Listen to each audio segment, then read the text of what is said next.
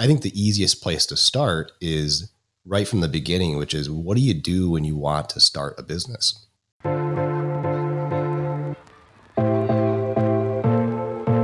If you are an irrigation professional, old or new, who designs, installs, or maintains high-end residential, commercial, or municipal properties, and you want to use technology to improve your business to get a leg up on your competition, even if you're an old school irrigator from the days of hydraulic systems, this show is for you. Hey, what's up, guys? Welcome back to the Sprinkler Nerd Show. I'm your host, Andy Humphrey. This is episode 39. And today we are talking with my good friend, John Giacomo, one of the co-founders of Revision Legal. And in full transparency, this is actually our second take. We got about 10 minutes in and I forgot to hit the record button. So just so you know, not everyone's perfect and we're doing this a second time.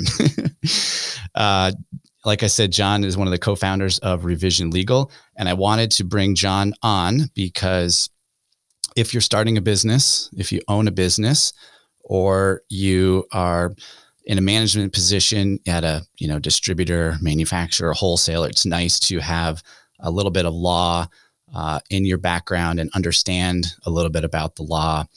And I've been working with John for about 10 years, maybe a little bit longer. He's helped me with multiple trademarks. He's helped me review contracts, and he's just become a good asset in my business and one of my go-to resources.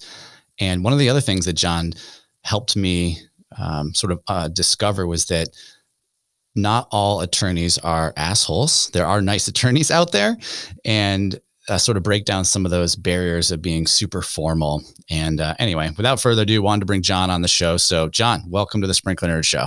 Thank you very much, Andy. And I appreciate you having me on. And I think you missed the best part, which was that when I started our firm in 2012, it was in your warehouse. So I sat in apparently the office that you're in now, which looks substantially better than it did when I was there because I never did anything with it. I had white walls and no money.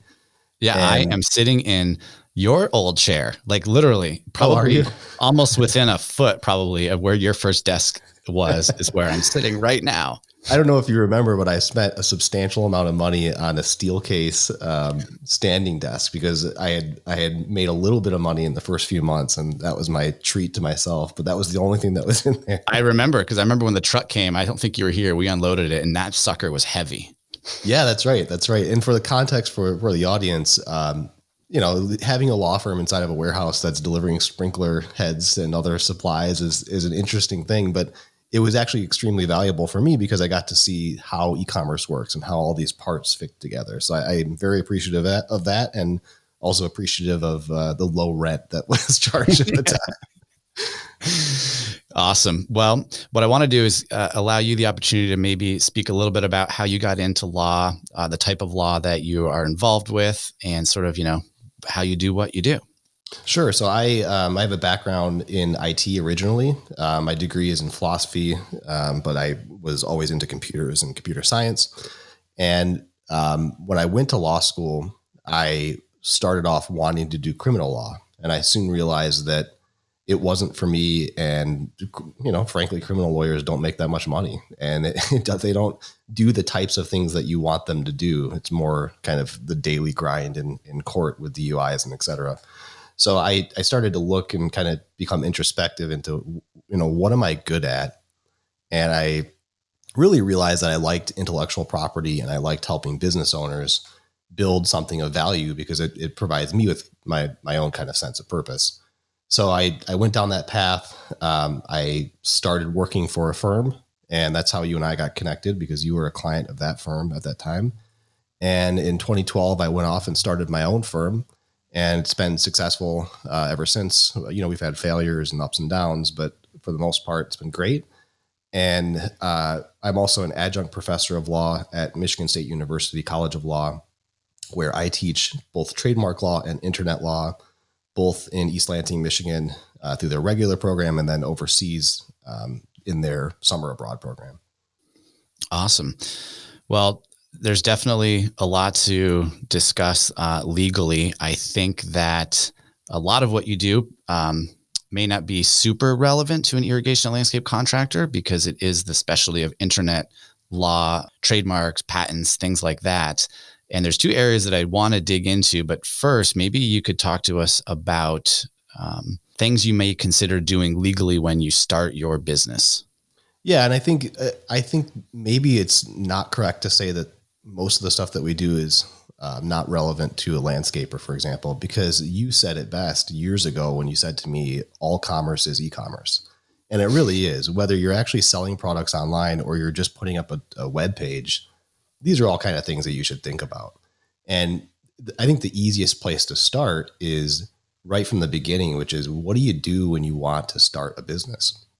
And the first thing I always tell people is figure out what the name is and then have an attorney run a clearance search, a trademark clearance search.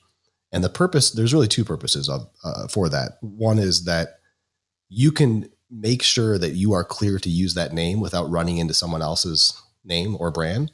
And then two, you can defend yourself against any claims that come along in the future if somebody says you don't own that name or you don't have the right to use that name. And where that would occur for people in your audience is that if you're operating a landscaping business in Michigan, for example, and another is in Ohio, then eventually somebody's going to expand and there's going to be some crossover and you're going to get into a fight. And if you don't kind of figure out that stuff at the outset, then that fight is very costly because it's what we call a fact dependent fight. And that just means in lawyer talk that it's going to cost you a lot of money because we got to figure out what the facts are and we have to figure out who used the name first. And so getting that clearance search at the outset and taking that first step is great for you because it's going to protect you against those claims. And it's going to protect you against a number of other claims like related to your domain name and related to the way you advertise. And it really is the cheapest and easiest first step that you can take to protect your business. Got it. So just to try to make this tangible and restate what I think I heard you say as the example, if there were two contractors, one's in Michigan and one is in Ohio, and they both have the name, let's just make this up, Advanced Irrigation. And there's a project in Detroit that the company from Ohio comes up to do because maybe they're in Northern Ohio, close enough to Detroit that it makes sense for them to come up and do this project. They have the name Advanced Irrigation. However, at the same time, there is already another company in Michigan called Advanced Irrigation. There could be some confusion, and that could open the possibility for some type of lawsuit down the road between those two companies. Is that right? Yeah, that's exactly right. And the key question in that lawsuit is who used the name first. And in order to figure that out, you have to look at advertising and where did you advertise and how much did you spend on advertising. And like I said, all of those are very fact dependent items, and they're also very expensive items to litigate. So the way to avoid all of that cost and expense is to make sure that you're clear to use your name right at the outset. Got it. So the first thing, and you've taught me some of this. So when I want to, let's say, create another product that I'm going to sell on Amazon, et cetera, I usually do my own just quick search on the USPTO to see if there's anything else out there already existing. So let's say that contractor from Ohio was new. You know, their business was a year old. They came up to do this project, and this other existing Advanced Irrigation, you know, caught wind of it. People were calling them because they thought they were the other company, or maybe there was something that went south on this project and everybody thought that it was the other Advanced Irrigation. What kind of damages can there be from this type of name mix up? Well, if the Advanced Irrigation that has priority, we call it priority, meaning the first person used it, and they have a registered trademark, the damages are potentially up to $2 million in what we call statutory damages, plus costs and attorney's fees for trademark infringement. So there's a huge incentive to make sure that none of this stuff happens, because you don't want to get hit with that giant stick when you're just starting your business, or even if you're a year in, when it's even worse because you can't change the name because you have to do a lot of things to do so. What you're talking about when there are two people using in different territories is what we call common law rights. And common law rights extend to the territory in which you've used the name. So the big question is going to be, you know, Advanced Irrigation might have rights in Ohio and the other Advanced Irrigation might have rights in Michigan. But as soon as they start to walk into the other's territory, all of a sudden those rights conflict. The way to resolve that conflict is to file for federal trademark registration. Because when you file for federal federal trademark registration, you have nationwide priority to use that trademark over everyone else. So you get the rights and you get a nice shiny certificate, as you know, right from the USPTO that says you own this throughout the entire United States. And so you can avoid all of those conflicts. Okay. And what type of costs are associated with obtaining that trademark? You're typically talking about $1,200 to $1,600, depending on the complexity. So it's a relatively low cost in the grand scheme of legal things, and the value is extremely high. Okay. And then either way, it would probably be worth hiring someone to do the investigation, just so that you know, even if you're not ready to go forward and file it, to know that choosing the name Advanced Irrigation, at least no one else is using it. So let's just wait till we can afford to file, but we paid someone to do the research for us. Yeah, I think that's a valuable thing to do. Even if you're not in a financial position to file for trademark registration, you can get a clearance search for $350. And there are even services now that do a relatively good job through artificial intelligence performing that clearance search. One is, I think, Markify. I think they have a product that does that. Okay. And you can go to a website like that and run a search and see, what the results are and make a decision as to whether you want to take it further from there. And how about, let's say that there is a company, they only ever plan on operating in this one city. Let's just say it's in Traverse City, Michigan, right here. And they have no plans to go elsewhere nationally or out of state. Do they still need to go through this process? I think the answer is yes, because the risk is that somebody else expands. And if somebody else already has a federally registered trademark, and even if you're operating in a minor city, you can still be subject to a trademark claim. The great example locally is Hofbrau. Hofbrau, for your listeners, is a kind of German style, family friendly pub located in Interlochen, Michigan, which is it's the home of the best arts academy for kids in the country. And Hofbrau has been there forever, but Hofbrau House in Munich has been there for much, much longer and has sold beer into the United States for much longer. So Hofbrau got a demand letter a couple of years ago saying, hey, you need to change your name. And unfortunately, even though they were located here and serving a directly local audience, they had to go through the pain of undertaking that process. Because they were now priority 2, because the federally registered trademark took the priority 1. Yeah, that's exactly right. And even if they had tried to obtain that trademark, what you said about who's first to use it, they were not, because the German Hofbrau was clearly first to use it. Yeah, that's correct. Interesting. So for $350 clearance search, you can make sure that you're not going to put your business in a position to be challenged later. And then if you have the funds or the business starts to do well, you can invest in that federally registered trademark, and then you can take your business wherever you want to. That's right. You have the protection. Awesome. So that covers, I definitely want to talk about names. One of the other things I think is important as it relates to contractors and intellectual property are photos on websites. And so if you're listening to this and you have a website, number one, you probably realize how hard it is to get professional irrigation photos unless you've taken them yourself. And I can speak from my own experience that my company was personally sued for having pictures on our website that were not our pictures. It was accidental. However, we were sued and had to settle out for having pictures on our website that weren't ours. So let's talk about that for a minute.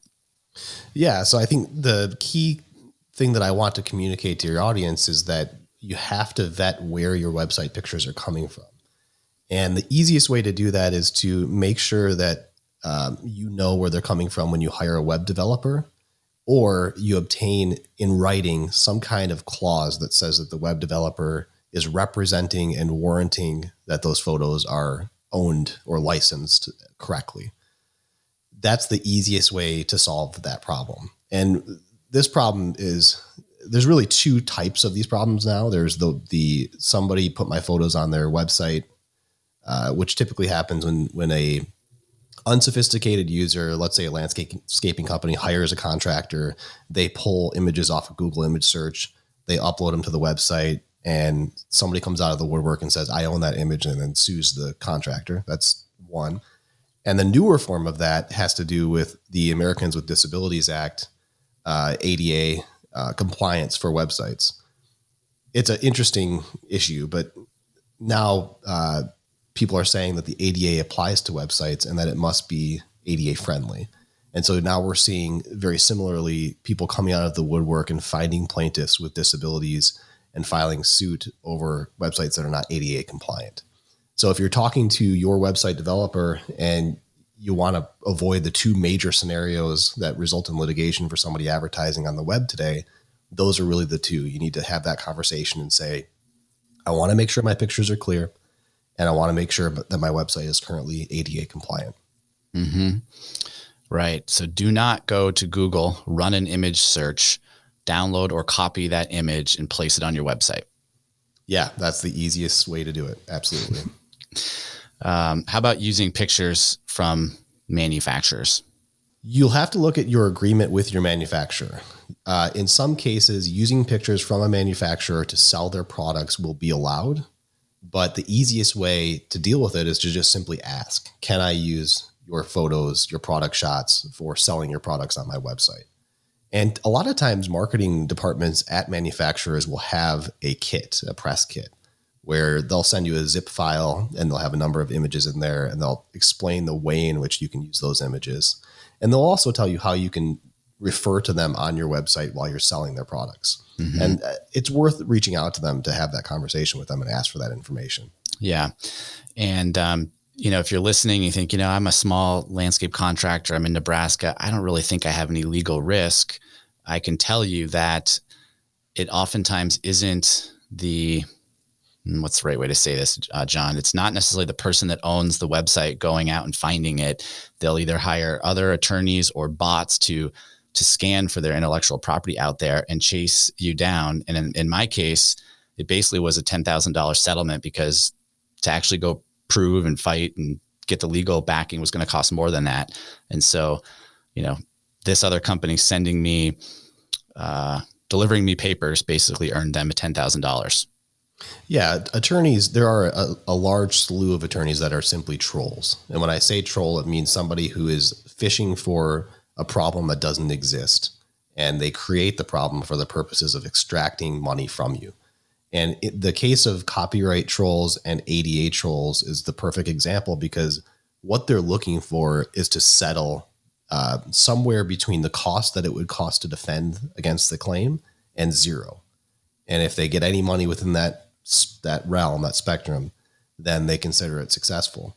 They're not going to sue, for example, Rainbird or Toro. They're going to go after the mid-tier or the low-tier person because they know that Rainbird or Toro will mount a defense. They will actually take the risk and hire attorneys and pay their attorneys to mount that defense. But for the average person who's running a small business, it's too costly to defend against that claim. So they're looking for that quick money grab because they know they won't want to do it. Right. What is the highest amount that small business is willing to pay and pay quickly without much fight? And in our case, it was $10,000. Yeah, that's exactly right. And we see it all the time. That is a common way for attorneys to create work for themselves. Okay, so let's move on to, so that's intellectual property as it relates to trademarks, names, photographs. What are some things that contractors should keep their eye out for as it relates to just mitigating their risk of any legal risk in running and operating their business? I think the key area is, and going back to what we initially were talking about, which is what do you do when you start a business? I think making sure all the check boxes are checked is really the key. And that is make sure you have a business entity that's formed and is current. So if it's a LLC, make sure it's current with your state, or a corporation, make sure it's current. Adopt formation documents. So if you are a LLC, for example, you need to have an operating agreement that's been reviewed and that outlines the way in which you're going to work with your business partners if you have any.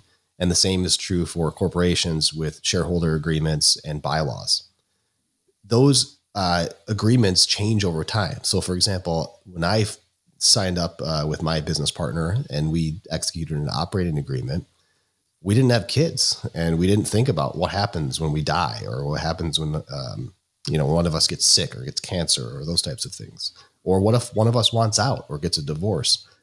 Those are the types of things that you should be thinking about to avoid risk, really true business risk, because they're easily preventable and they're very low cost.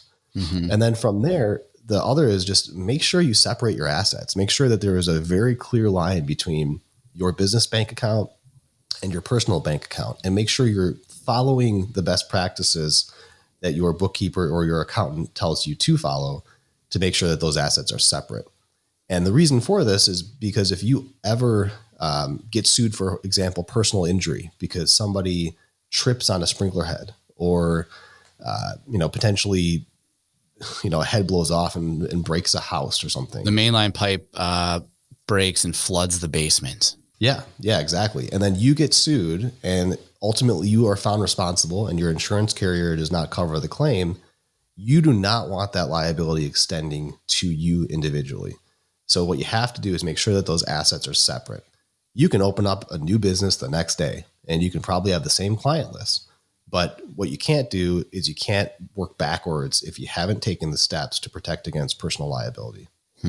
Yeah, good stuff. I think there's definitely a mix of that in the landscape industry. There's a lot of the landscape industry that is DIY weekend warriors, people that maybe do landscaping and irrigation, maybe even sprinkler service work on the side, that maybe do this for their neighbors, or, maybe even, run $100,000 business on the side, just fixing, sprinklers. Maybe they're a teacher, and in the summertime they do this kind of work, and they don't register a business. They don't register a name. They just call it, John's Sprinkler Repair, DBA. All the money goes right into their personal bank account.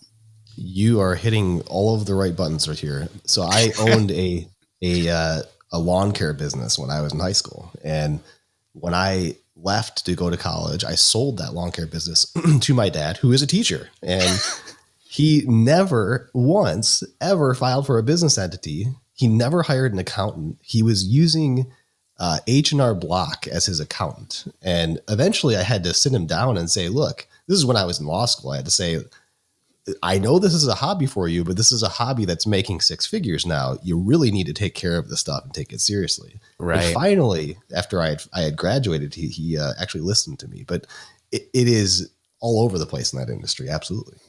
And I know a lot of suppliers also want to have someone personal guarantee, for just what you said. I mean, maybe someone has $50,000 of credit at XYZ supplier, and should they shut that business down and potentially walk away, the supplier says, nuh-uh, if your business closes, we need to make sure we're getting paid.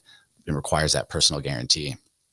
Yeah, particularly with hardware stores and other suppliers of that sort. Yeah, you need to be very careful that you're separating those assets, so that if ultimately you go out of business or you get stiffed by a client and you can't pay your bills, that there's a layer of separation between your personal assets and your business assets. Definitely. Good. Well, we've gone from starting the business, names, photographs, keeping your personal assets separate from your business assets. I would like to ask you, I know you kind of redid your house and you've gone through various contractors, and I think it's always nice for listeners to hear from homeowners like you and like me. I built a house 2 years ago. I had a great experience. What are some of the things that you found contractors did well with their trade, and what are some things that contractors could improve on who you worked with? I think it's difficult to say what they did well, because when they do well, it just works and you're happy with it, right? So you don't really remember those instances. But we had a recent experience actually last week where a company refinished our floors, and they did a great job.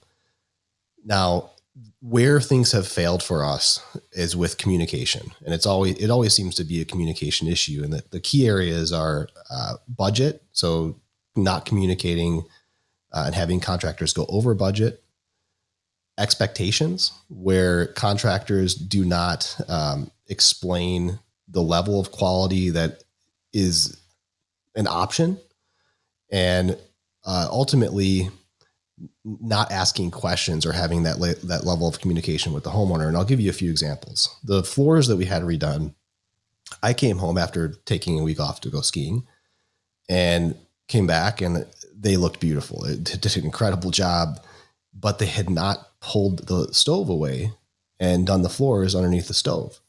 Whoops. And yeah, and so my first question was, well, why didn't you call? Like, if you would have called, we could have had a conversation. I could have sent a guy over to cap the gas, and you could have pulled the stove out and did the stuff underneath the stove.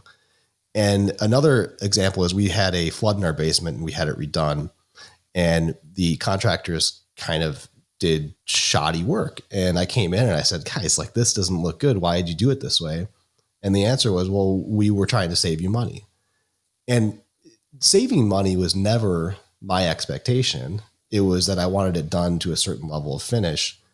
And the lack of communication on that probably cost them more money than it otherwise would have, because I would have paid more. I would have said, just do it. Man, that's such a common scenario, because oftentimes, we or the contractor does things according to what they think the price is worth, right? Not what the actual client is willing to spend, right? So when they thought they were saving you money because that's what they might want based on their own budgets and what they think the value is versus what you really want just by asking you.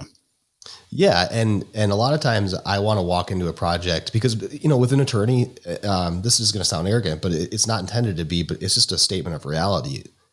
Time is more valuable than money. So walking into a project, I want the best possible outcome regardless of the cost, because I don't want to have to focus my time on having to have conversations about whether or not this is up to the standard of quality that we're looking for.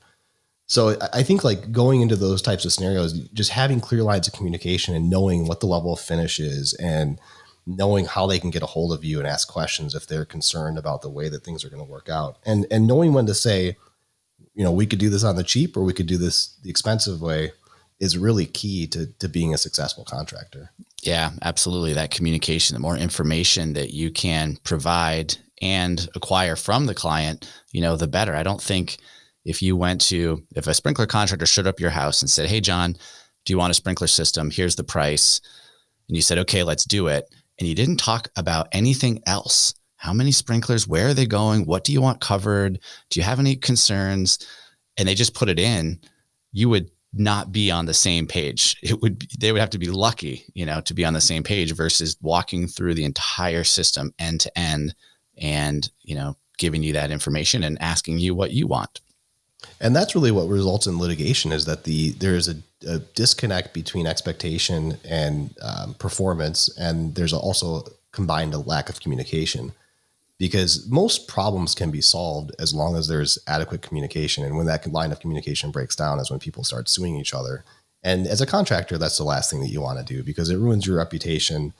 And it also is just a huge time sink and a waste of money. I've been in litigation over contracts, house contractors. And, you think lawyers want to litigate cases? No.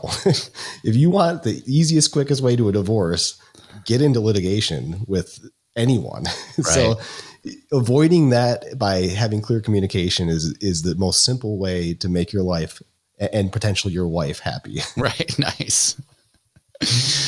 Awesome. Okay. Well, I think that is a pretty good 10,000 foot view without getting, really into the legal issues. I think I may have one last question. Do you have any recommendations for someone that maybe doesn't have an attorney on their team in terms of a go-to resource? And I'm not saying they need to come to you, of course, but do you have any recommendations for how they can find an attorney that can work well with them?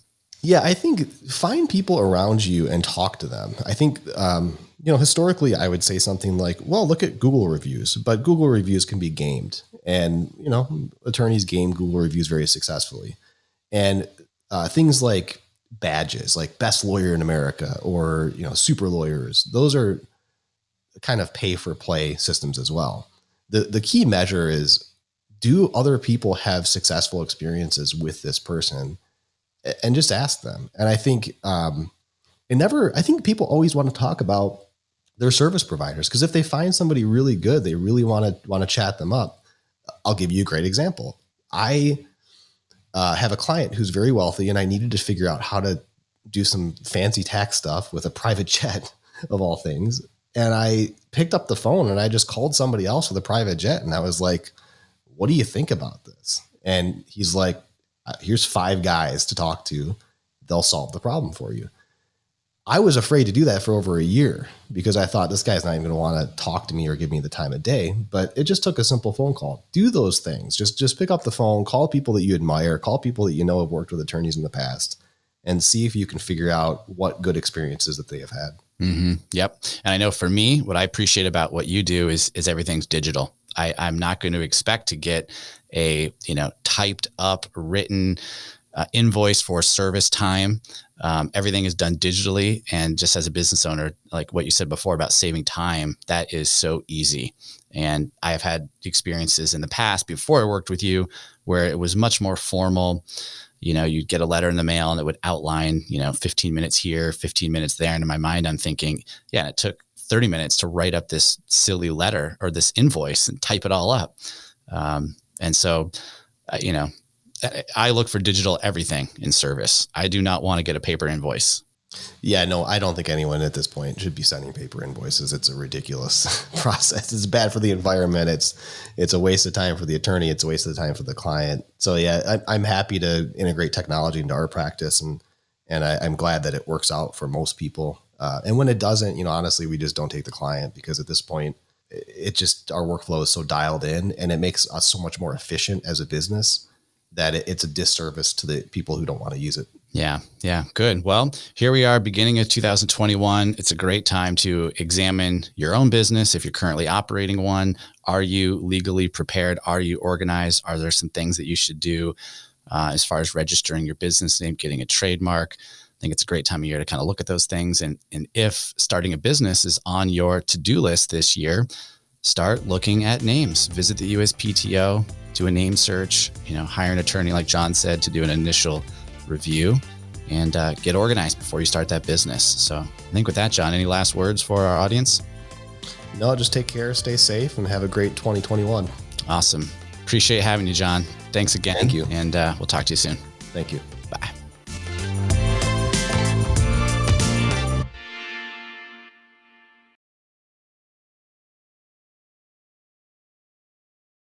Go home, grab a beer, play the name game, and start a business.